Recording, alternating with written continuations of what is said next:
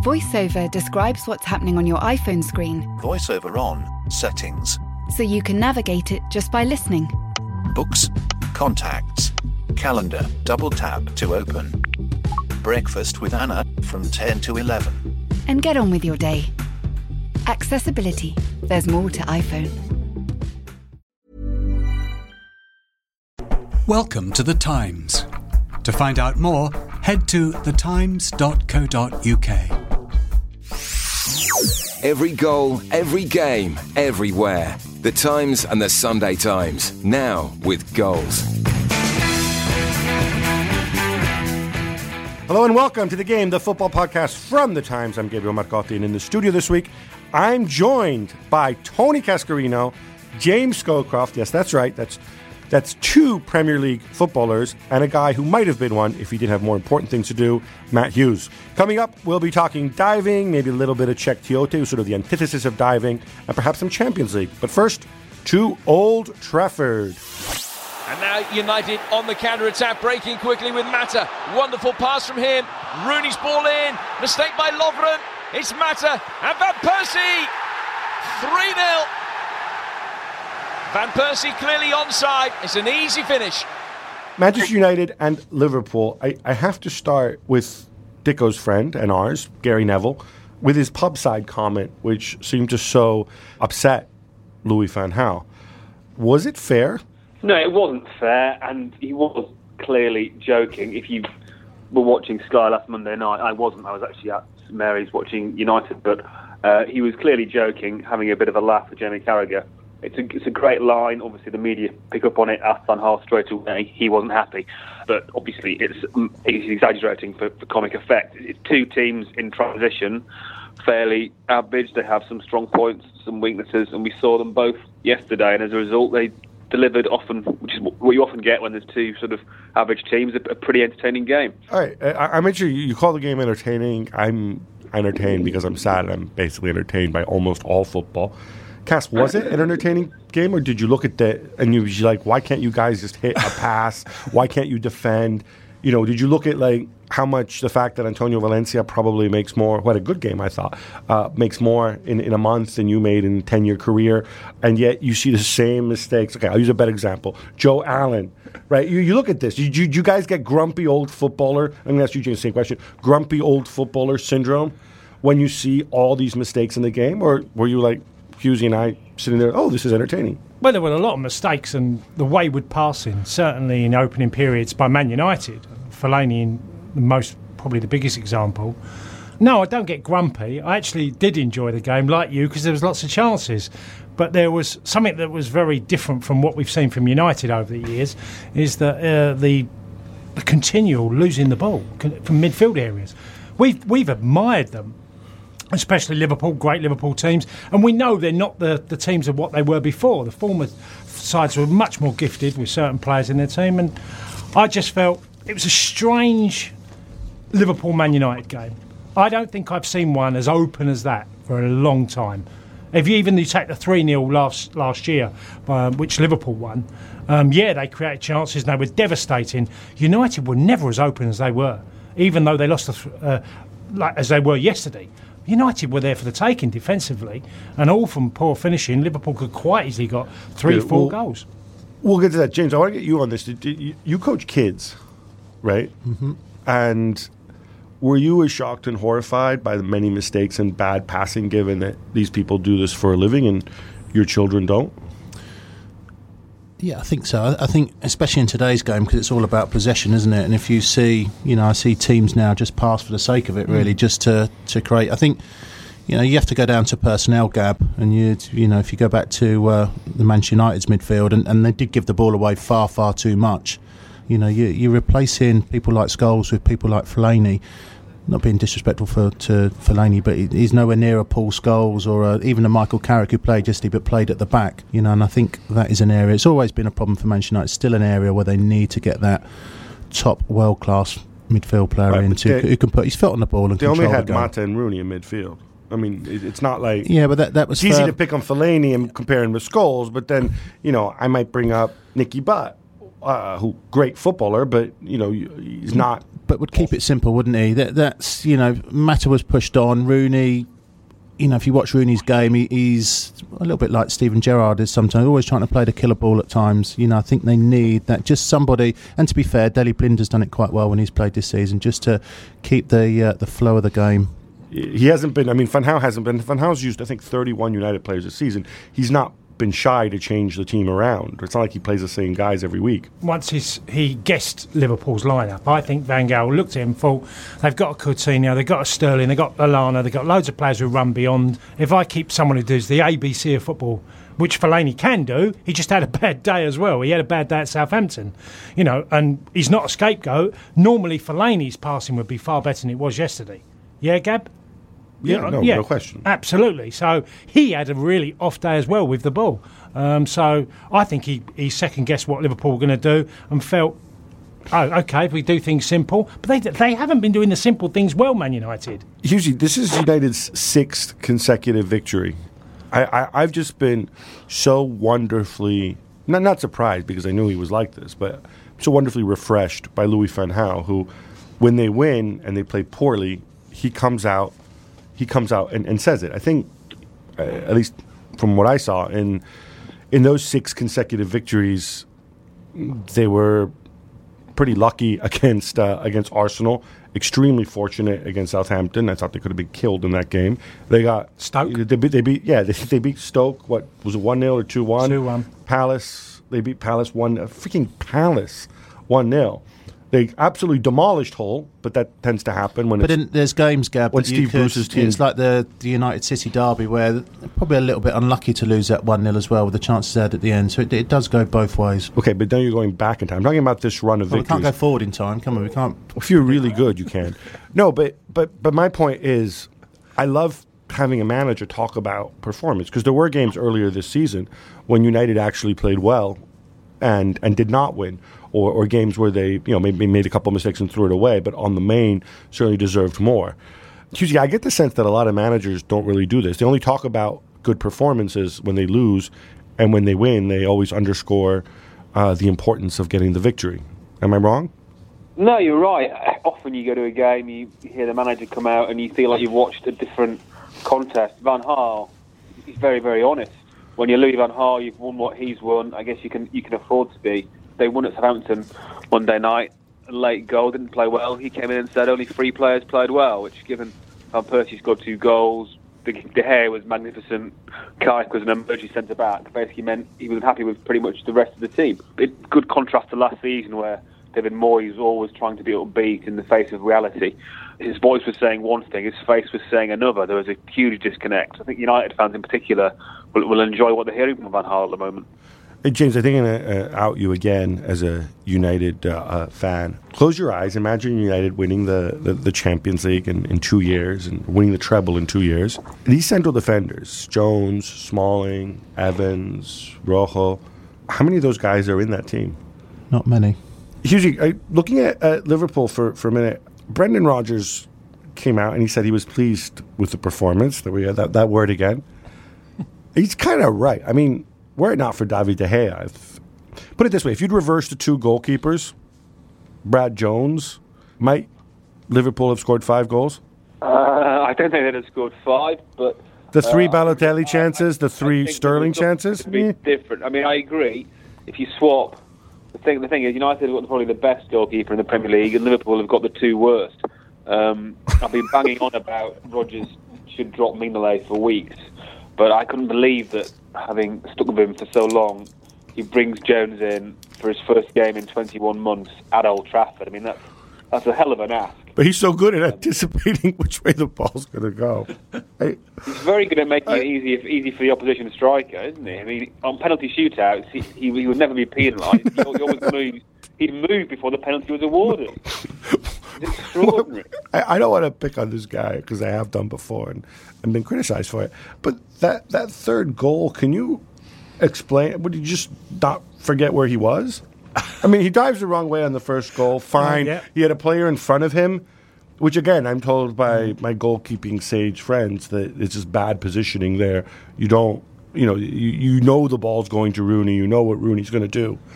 you get your defender out of the way or you move so you can see the shot come off, whatever. But on the third one, he just completely gets lost. Yeah, he does. And without sounding really awful, I doubt if he'd make very many Championship League One teams. I've watched Brad Jones a few times, and every time I come away thinking he does things that I'm not a goalkeeping coach, and I, never aspired to be a goalkeeper. But I can remember Noel Quinn playing in goal and saving everything as a 6'5" centre forward, and he's doing things that Noel Quinn didn't do. And Quinny wasn't a keeper. It's like I'm watching a goalkeeper do everything wrong that goalkeepers should be doing. He's positioning as well, and he slips for the third, doesn't he? He sort of loses his footing but goes the wrong way as well. So even if he hadn't have slipped, he wouldn't have still got near it. It was a very strange. Normally you'd see goalkeepers react as it goes to Van Persie. You see a goalkeeper react with a change of movement and get across his goal as quick as he can. Yeah, it was a really strange goal to see. But going back to Liverpool and Brad Jones aside, there are positives to take from this, aren't there? They did look more creative than they have been. The problem is Raheem Sterling. He doesn't score any goals, does he? He's Liverpool's brightest hope. He's England's sort of most promising young player. But if you look at his return, it's just not good enough. We can ask Sterling to create and to score and so on. You're still talking about a kid who just turned 20 last week. So maybe there's other people who should step up, and maybe on the day. I thought Steven Gerrard had a very poor game. Joe Allen, I'm not sure is even worth getting into. Henderson, who I normally really like, was poor. It's not like Sterling and Coutinho had a lot of support from the middle of the park on the day, and yet, in some ways, Rodgers was vindicated, wasn't he, James? He got his part right. Some players let him down on the day. Yeah. I think that's if you look at individual errors, but then, if you look at the first goal, the way Rooney's run past Coutinho, is that Coutinho's fault? Is it the manager's fault for picking him to play in that area and giving him that responsibility? Well, it's not like Coutinho's the holding midfielder there. I mean, they have three other dudes who... No, but you take responsibility, Gab. Even if you're not going to track him, you'd pass him on to somebody else and tell somebody that he's... But, no, I don't doubt that. But I'm assuming, given how egregious it was and that Coutinho's not some guy in the street, that maybe there was some communication with another Liverpool player or so on. I'm assuming Coutinho realized where he is on the pitch. Maybe somebody told him to go make a different run or be ready for the But then it's personnel, isn't it? If you look at Liverpool's personnel, it's all this, development and, technical players at this end. But you need somebody who is going to be a stopping midfield player in your team that's going to stop goals like that from happening. On Brendan Rodgers, last year I'm watching Crystal Palace away and they're 3-0 up. And I'm thinking they're going for 6, 7, 8. They had a goal swing of having to, 13, 14 goals over City to try and win the league. And I remember the way they played. And afterwards, when they drew 3-3, I was thinking, how unprofessional is that? From a team, from the manager, not to just, if you're 3-0 up, just if you get to 4, okay, but don't chase 8, 9 and try and, get that goal difference. For me, it was never in their reach. And I've always give up then. Well, no, you try and win the game. You win the game. You win it. If you go on to win 4 and 5, great. Don't throw the game. Anyway, and I started questioning whether I think Brendan was a good defensive coach. Now, we all saw his team and we were in awe of how brilliant they were going forward. Then I started to ask myself, well, I wonder what Brendan's going to be like if his team doesn't score and how his team are going to play and will they get results?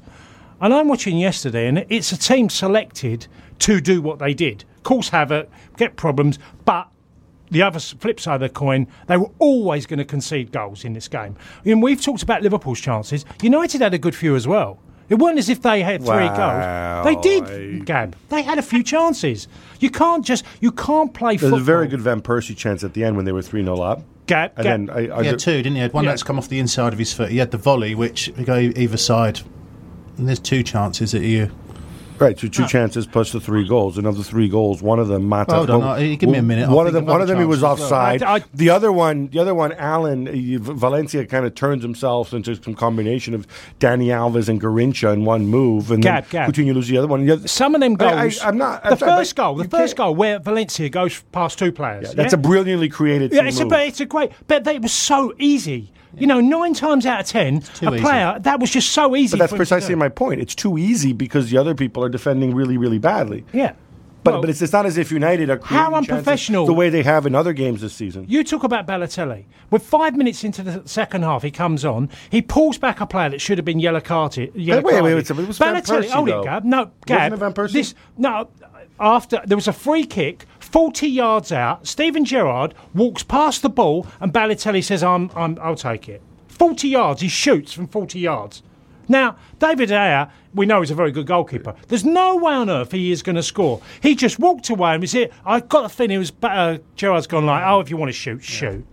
And that is unprofessional. And that comes from the sidelines as well. He's taken 3 players off in the last week of 45 minutes, Brendan Rodgers, purely because things haven't been going. He's trying to find a solution. Well, great, but also he's unsettling the group. I'm telling you what's happened. Right. Mignolet being dropped was the most ridiculous change in a team for me that I've seen all season. Moving on to the Emirates, Arsenal and Newcastle. We're not going to spend too much time on this because I think we're all bored silly with praising Pardew and pointing out Arsenal's faults and praising them when they do things right. But I want to take a look at this because early in this game, we're going to talk about diving later in our debate. Earlier in this game, there was Cheick Tiote basically brutalizing Alexis Sanchez. The referee not realizing, not noticing, maybe you want to spoil the game, whatever. But one morning, when we talk about retrospective punishment for diving, I thought this was one of the worst things that I've seen in a long time. I saw Tom Huddleston's cowardly stamp on Felipe Luis, which was even worse, but maybe, possibly. Can you explain the mindset, Cass, when that happens? Because it's not like Sanchez went and wound him up beforehand. It's not like Tiote has some kind of personal vendetta against him. What would possess you to go and karate kick somebody in the sternum, especially a little fella? If it's like a slight cowardly act. Tiote was protecting himself? Well, you feel like when a ball's hanging, it's just it's sort of in between, in no man's land, isn't it? And you sort of don't know quite how you're going to get tackled, so you sort of do the thing that protects yourself. And I think if I can only assume that Tiote was doing that for me. James, it was similar to Nani, wasn't it, when he got sent off against Real Madrid? Was it Ferguson's last year, where he goes up and probably expects somebody to come behind him there? Some of these do. I'm not going to. Nobody knows. You'd have to ask Tiote that if he meant it or not. But it doesn't look good.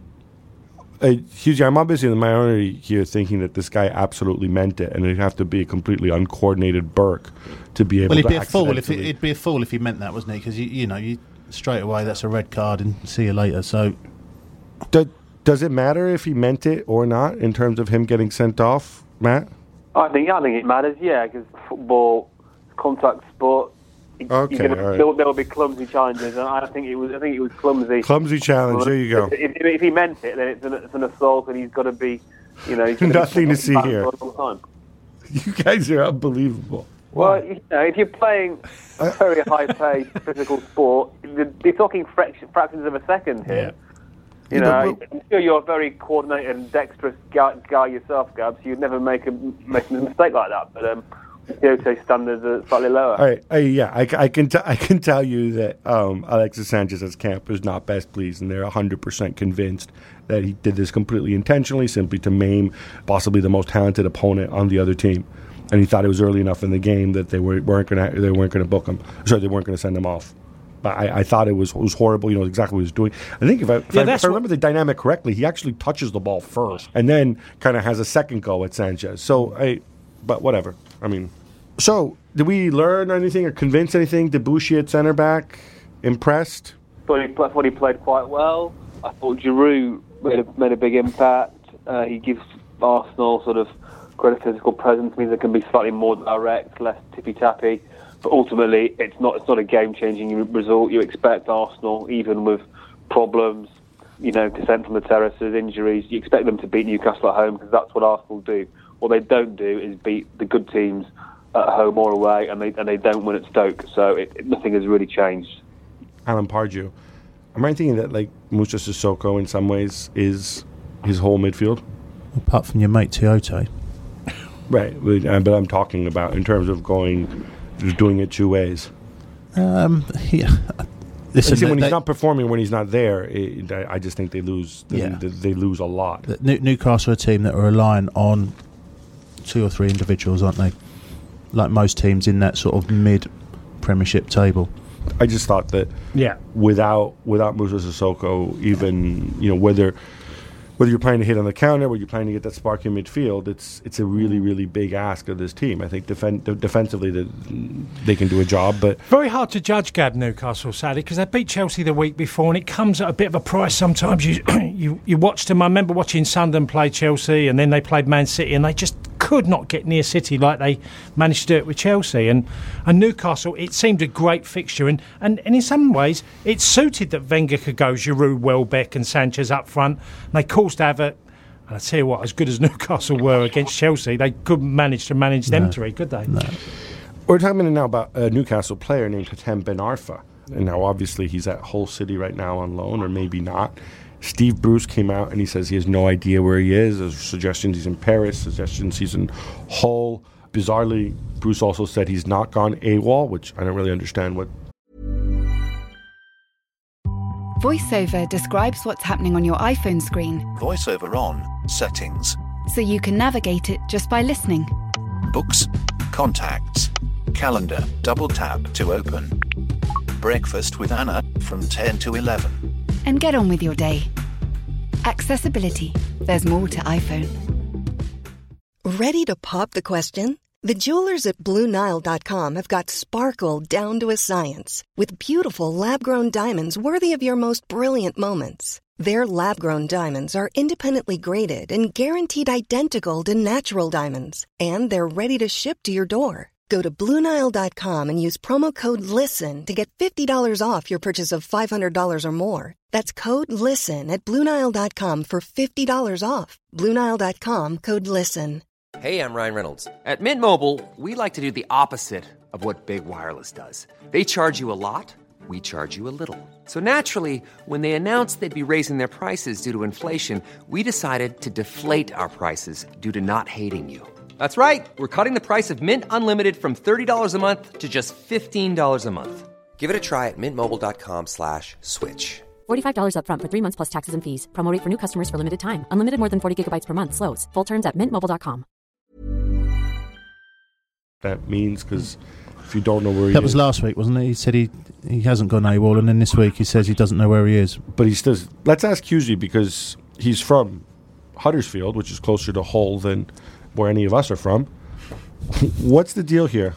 Well, if you had a choice to go AWOL, would you go AWOL in Paris or Hull? What do you think? With my personal taste, yeah, no, probably Paris. Although, again, Hull, you have the aquarium factor, which I don't think Paris can compete with. But is it clever? But I want to drive it. Is it clever for a manager to come out and say this? And does this then turn into another problem for Newcastle? No, it's not clever by Steve Bruce, but he's clearly exasperated. He's not his player. Maybe he's washing his hands of him in public and putting the onus back up to Newcastle. He's kind of Newcastle's problem, really. Ultimately, he's Ben Arfa's problem, because he hasn't got a future at Newcastle, doesn't appear to have a future at Hull. So his career is being wasted, which is a shame, because he's a talented player, isn't he? He's got great talent. Yeah, seen him before. Unfortunately, I had a story that happened at Newcastle that hasn't come out, and I think it's pretty unbelievable. Now's a good time for it to come out. Tell us. I will tell you off air, Gab. Tell us now. I can't. I could get in serious trouble. Well, I'll refer you to this. Unfortunately, we can't tell you Tony's story on air, but what you can do, if you speak French, or even if you don't, if you go on YouTube, it is documentary about the Clairefontaine Academy, where Hatem Ben Arfa was. It's like the French Federal Academy, and sort of the kids that went through it. And it is sort of shot reality TV style. And there's this wonderful scene where there's a 15-year-old Hatem Ben Arfa basically winding up and mocking a 15-year-old Abu Dhabi. And Abu Dhabi eventually, after taking so much abuse, and Ben Arfa was really, really, he's small now, but he's really small when he was younger. And he's just like one of this little like screaming imp, like mocking Dhabi. And Dhabi was a big dude back then. And Dhabi absolutely loses his rag, and Ben Arfa goes and kind of locks himself on a balcony and is hiding, and Dhabi just is like, I'm going to kill him, I've had it. It's actually, I mean, funny. It's sweet. If you've ever been a teenage boy, and I presume we've all have, you can probably relate to some degree, but it's also kind of eerie foreshadowing there as well. More Steve Bruce. He called it Swan Lake at Stamford Bridge. I was there. There were 3, I thought, pretty obvious dives from Chelsea players. 2 of them, Willian and Diego Costa, getting booked for diving. The other one, Gary Cahill, not getting booked, probably because he's English. And Adam Johnson, of course, also English, diving to win a penalty, not getting booked. Puccignoli, not English, takes a dive and gets booked. English players don't dive. Clearly. No, I'm kidding about the thing, but it seems like we've had a lot this weekend, and so inevitably there will be outraged discussions and so on about what can be done, about the scourge creeping into our game, all this stuff. Is it really any different, or is it really just a coincidence that it was more noticeable this weekend, Hughesy? I think it is a coincidence. Diving has never gone away. What amuses me is the hypocrisy of managers, and Jose Mourinho in particular has got questions to answer because he's been very almost sanctimonious and pious about diving since he's come back to Chelsea. He's claiming he tells his players not to dive. He doesn't have divers. He said he wouldn't pick them if they continued to diving, which when you've got people like Eden Hazard and Oscar at the club, he's always going to be a hostage to fortune. So it's embarrassing for him. I don't know why he would even go down there, given he's such a cynic and an arch pragmatist. I don't know why he would try to sort of play that card and try and gain the moral high ground. And now he looks ridiculous when you've got Gary Cahill, England centre back, kind of inelegantly sort of throwing himself forward in the area. They all look stupid. Cahill hasn't come out and said that. He's not said anything, because I was willing, and because I really like Gary Cahill, and again, I think a screw came loose on the day between that and then the tackle on Aluko, but there's no way that we think that he was simply trying to get out of the way or not get hurt, and that's why he was actually diving. Then I'm going to ask you two guys, because not that you guys had massive reputations as divers and probably not particularly good at diving. In that situation, Scully, wouldn't you, rather than going sort of trying to jump over him, why didn't he just kind of leave his leg in so at least there'd be some contact if he was going to cheat? Nobody really knows, and the only thing I can say is that maybe he thinks there is contact coming, so he's half going down and it doesn't come, and he's thinking, he's made himself look silly, hasn't he? That's the only thing I can see. A little bit like Toyote. All right, Cass, solutions. Can I tell you once about me? Oh, we're going to get a Cass diving story. This is going to be good. I was at Nancy. I was 34 years old, and I met a Brazilian fullback, foreigner. He was. You were playing for the Nancy boys at the time. Demetrius Ferreira, his name was. And he was a Brazilian. And he asked me, he said, at 34, he said, how many penalties you got? I said, what, for diving? We're talking about diving or going over in the penalty box. I said, none. He said, you've played 13, 14 years and you've not got one penalty in the 18-yard box. I said, no. Then he showed me in training how to get penalties, where you take the ball at a defender and you position it so you could just about close as you could get to the defender, knock it just at the side of him, and then make your run into the defender where he couldn't get out of the way. And he was brilliant at it. And he got us probably 3 or 4 penalties over the course of a year. And he was fantastic. And he tried to teach me. So I had this training session where I had to get as close to the defender, run him. I kept taking the defender out. Well, yes, I ran and knocked it by him. I smashed the defender and said I could not get my positioning to go over to make it look like a foul. I might also suggest that the 34-year-old Cascarino was still 6'4" and probably not blessed with the same blistering quickness that you had when you were 18. No, it wasn't, Gab. But I tell you what, he was brilliant at it. He was so good. Did he ever get booked for diving? Who, me? No, the other guy. I can't remember, but I can remember him getting a number of penalties, James. And I tell you, he was so good at it. And I think there are people like the good headers of the ball. I think there's people who are very good at getting penalties. But Gab, don't you think this is? I was at Crystal Palace Stoke at the weekend, and certainly in the second half, the game, both teams cancelled each other out, and the referees whistle every 30 seconds. Anybody that touched anybody, free kick, put the ball down. Do you not think now referees have got so much power? You know, it's almost becoming now a non-contact. It's a little bit like basketball. You touch anybody, free kick. Yeah, which really worries me. Yeah, that's really worried me for the last few years. If you look at Kieran Richardson at the weekend, and it's a late tackle, and it is. But if you look at him, he's gone for the ball. He's a fraction of a second late. It probably looks a lot worse than. You know, do we really have to send Sunderland people penalty? Off, The Sunderland penalty was embarrassing. Adam Johnson. I just thought it was ridiculous. You know, West Ham have gone there and the slightest touch. You know. So. We can talk about this, but what are solutions? I mean, are you suggesting that referees should give fewer fouls? Sorry, Cass. I think also it's risk and reward, isn't it? At the moment, if you're an attacking player and you go down easily in the box, the worst case scenario is you get a yellow card. The best case scenario is you get a penalty. Now that's got to go from a yellow to a red. So the stock answer, and I want to get your view on this as well, Husey, is that there's two things. One is the worst case scenario isn't just that. The worst case scenario is you develop a reputation because we talk about a match a day, we talk about it here, and then next time when you do legitimately get fouled and it's 50-50, the referee does not give you the benefit of the doubt. That's one factor. The other problem with the red, it's the same reason some people are against a death penalty. If you get it wrong, the consequences are totally catastrophic and out of proportion with the crime. So in other words, if you were to send somebody, because obviously sometimes referees incorrectly send people or book people for diving, right? And then if it's a red, what are you going to do? You can't. You can't change that. You've seriously changed the game. Penalties. Right, but the difference is a penalty that's not a penalty caused by simulation is one goal. Sending somebody off is something which has a much greater impact on the outcome of a game. Do you think so? Than a penalty. I think a goal or down to 10 men. A card would be too harsh a sanction, and the punishment would be the crime. But I agree with that. But I also think that it should absolutely be a mandatory yellow card. You still see referees kind of elaborately signalling no penalty when there's an appeal in the box and not giving a yellow card when the logical interpretation is that it has to be a dive. If someone dives twice, they should be given a second yellow card. You never see that, do you? This unofficial refereeing position where it's harder to get the second yellow than the first is preposterous. Matt, can I just add on?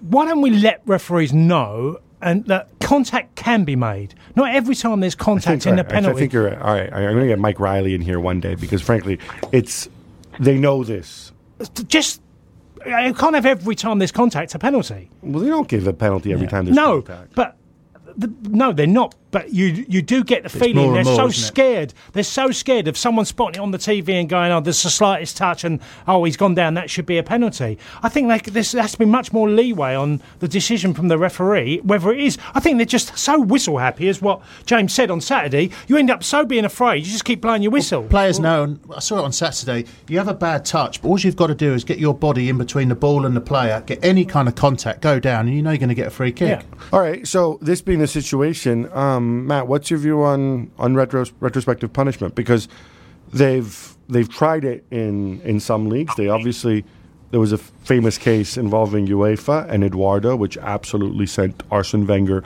ballistic. And afterwards, of course, they had to go and rescind it. And then the legal argument being that you can't prove that the person was actually trying to dive. And that's how Arsenal got Eduardo off back then, and since then they haven't been able to revisit it. Yeah, that was in the Celtic game, wasn't it, in the Champions League qualifier, I think. And I think there should be much more and coherent use of retrospective action. The sort of grey area where the referee saw it, didn't see it, acted, didn't act, couldn't be bothered, wasn't paying attention. They should, every Monday morning, look at all the games and take decisions that they think were missed at the time. I mean, go back to Czech Tiote, I see no reason why he shouldn't be up before the FA today, but he doesn't seem to be. Retrospective action, gentlemen? Absolutely, for me. Absolutely. It'd certainly stop it, wouldn't it? Right. Serendipity, because it's Monday, and we have a Champions League draw, which our producer, Dave McGuire, couldn't be ours to write out in full, so he only gave me the important games. What? I didn't finish. Husey, do you know the games? Have you been multitasking? Yes. All right. Champions League draw with seedings, with the fact that there's 5 or 6 teams in Europe that are much better than everybody else.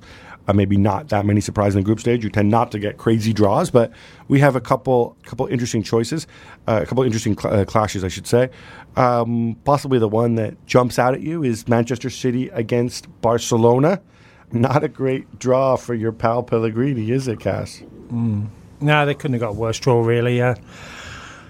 I don't know. We'd see. Well, they could have had Real Madrid. They could have had. Yeah, couldn't have had Bayern, but still. Yeah. Well, I'd still think it's up there with the worst. But then City, if they get, everybody time when the game's February, isn't it? The game when everybody's there. I think City can match anyone on their day. Second leg at Barca at the Nou Camp. Yeah. Or the Camp Nou, as some of us call it. Chelsea getting Paris Saint-Germain again. Husey, your old mate David Luiz coming back to town again. You'd love to see Costa and Hazard running at David Luiz. I think it's a really good draw. if they're a neutral, often these games are blowouts, and as you say, the seedings stack it in favour of the good teams. But Chelsea have probably got the toughest draw that they could have got from the second-ranked team, so that's pretty finely balanced. Arsenal got Monaco, which is probably the one they would have picked, so that gives them a chance of getting to the last 8 for the first time in 4 years, which would be great. And Man City, Barcelona are favourites, but it's not a vintage Barcelona team. They're rebuilding. If City play well, if Aguero's fit, that's crucial. That they have a chance of knocking them out. Looking at the rest of the draw, you know, you've got Real Madrid, Schalke, looks like a bit of a walkover, but beyond that, there's some pretty good games. Juve, Dortmund, interesting. You wouldn't necessarily be able to pick away from that. So I think it's a good draw to look forward to. Schalke, Real Madrid looks like a walkover. Wow. A lot of love for Mr. Carlo. On his way, by the way, to challenging the world record for consecutive victories in all competitions. Do you know how much it is, Cass? What would your guess be? Consecutive victories, I would have said 16, 15, 16, isn't it? No, he's at 20 already. Oh, well, I didn't know that. So 23. Mark set by who? Husey, do you know? No. Curitiba in Brazil. Yeah, in the other game, Shakhtar Donetsk playing Bayern Munich, which is fascinating, I think, coaching encounter between Lucescu and Pep. And obviously, Basel against Porto. And if you hear anybody call them Bal, please beat them above. Team is called Basel. Right, how about some quick hits? All the attention was focused on the Swan Lake thing, but Husey, I'm more concerned specifically about Gary Cahill. I don't remember him making too many wild tackles like the one on Sonia Luku, and then he followed it up with that comical dive. He's a fellow Northern lad. I find him to be incredibly likable. But is there a reason to be concerned? Is something wrong with him, perhaps? He's not playing very well. I would grant that. I think maybe he's played too often. He's played every game this year with Terry. Maybe he needs a bit of a break. He's relatively new to the sort of intensity of Champions League, Premier League, England game, which he's had this season. Maybe it's taken its toll. He's improved massively under Mourinho, and he is having a bad spell now, but I expect him to recover at some point. Paging Kurt Zuma. Tottenham Hotspur win at Swansea to creep up to 7th place. Cass, are they allowed to dream of a top 4 finish, given how bizarro this season is turning out to be? Oh, I think it is a dream for Spurs. After watching them yesterday, they were awful. I couldn't believe Tottenham had won the game. They were so poor. Swansea just kept coming at them. Boney had a few chances. Every time the wing was allowed to get a cross in. Amazed they got the win. Will they do it? No. All right, take that, Poch. Adam Johnson wins a penalty for Sunderland against West Ham, and Big Sam thinks he's dived, and he's furious. James, is he right to be? Also, Danny Finkelstein's think tank raved about him. Is Danny right? Raved about his dive? No, about West Ham. He is right to rave about West Ham because West Ham are doing exceptionally well at the moment. And if you're talking about top 4, I think West Ham have probably got a better chance than Tottenham. And Sam is spot on about Adam Johnson's dive. Were you about to call him Adam Don Johnson, going back to your Miami Vice days? Frank Lampard Jr. comes up huge for City, scoring the only goal in their 1-0 win at Leicester. Husey, there are suggestions he might stay on rather than go to New York City. Are you okay with that? Or is this a dastardly and quite transparent move to circumvent financial fair play? I'd like Frank to stay in England because he's a top player, top guy, and I want to see him playing at the highest level as long as possible. But morally, it stinks, really. City, you have to give them credit. They've been incredibly clever the way they've got around FFP with their sponsorships from Abu Dhabi and these various image rights they've sold, and now these 2 other clubs that own. I don't know the detail, but just from the outside, it seems like it stinks to me. Craig Gardner scores the winner for West Brom against Aston Villa and does happily celebrate.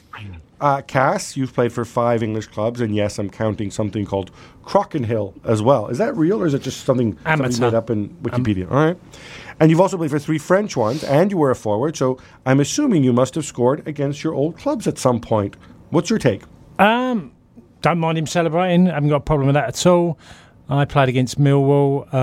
Fans were singing Judas, Judas for the probably whole of the game, and I scored. Also scored 3 against Marseille when I was playing for Nancy, which I got even greater pleasure from because the manager told me I wasn't good enough to score in the papers that week against Marseille, and I scored 2. So you didn't mind being a Judas? No. All right. I wasn't a Judas. I played for another club. That was my job. Terry Robinson, no, I wasn't really familiar with his work before this weekend, has been sacked as director of football at Leicester City, your old club, James. He had a net spend of £10 million and he brought in 10 guys. Though when you look more closely, you see that 3 of them were kids, 2 of them were reserve keepers. One was Matthew Upson, who I believe is older than all of us combined. And so we're really only judging Esteban Cambiaso, Leonardo Ulloa, Danny Simpson, and Mark Albrighton. Bit harsh, isn't it? Those aren't terrible, terrible signings, are they? Well, considering he's only given £10 million, I think it's obviously he's a scapegoat for somebody, isn't he? Scapegoat probably for their poor form this season. This could rumble on a little bit, I think. I think it's... listening to somebody yesterday on the radio made a very good point. I think Nigel Pearson's going to be charged by the FA this week, which might have an implication with the owners or something. I don't know. Just at the moment, it seems a little bit of a mess, Leicester, which is a shame because it's a very good club. One for you, Gab. The FIFA Club World Cup is on right now, but I can't see it happening in this country unless I own something called a computer, because it's not on my telly. I understand you're not too happy about it, Gab. No, I'm not happy about this at all. I think this should be an important competition, could be an important competition. It's not going to be the Champions League, it's not going to be the World Cup, but it's pretty absurd that the rights in this country have been bought by Goal.com. I mean, nothing against them. They made the best offer, good for them. But it's a bit disappointing because we would get to see Real Madrid, we could get to see San Lorenzo, we would get to see teams that we don't ordinarily get to see. And as I suggest in the game on Monday, I think they should invite the defending champions. In this case, we would have had Bayern Munich as well in the mix, and I think anybody would have wanted to see Real Madrid take on Bayern Munich for the title of champions of the world. All right, that's all we got time for this week. If you haven't subscribed on iTunes and Player FM for Android, please do so. Many, many, many thanks to my guests today, James Scowcroft, Tony Cascarino, and the very excellent Matt Hughes. Check out thetimes.co.uk on your digital device. If you do that, you'll find that members get exclusive football, rugby, and cricket highlights free as part of their subscription. If you're not a member yet, don't despair. You can take our £1 digital trial today. Just search Times Sport online. See you next week. Same place, same time. Bye-bye. Your subscription to The Times and The Sunday Times now comes with access to every Barclays Premier League goal. Refresh your app, choose your team, accept notification, and you're away.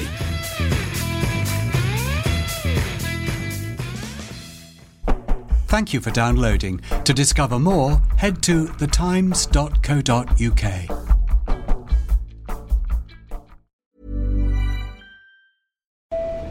The train is now approaching. Junction at platform. Passengers. Airport, please stay on board. Next stop, road station. iOS helps you control which apps you share your exact location with. There's more to iPhone.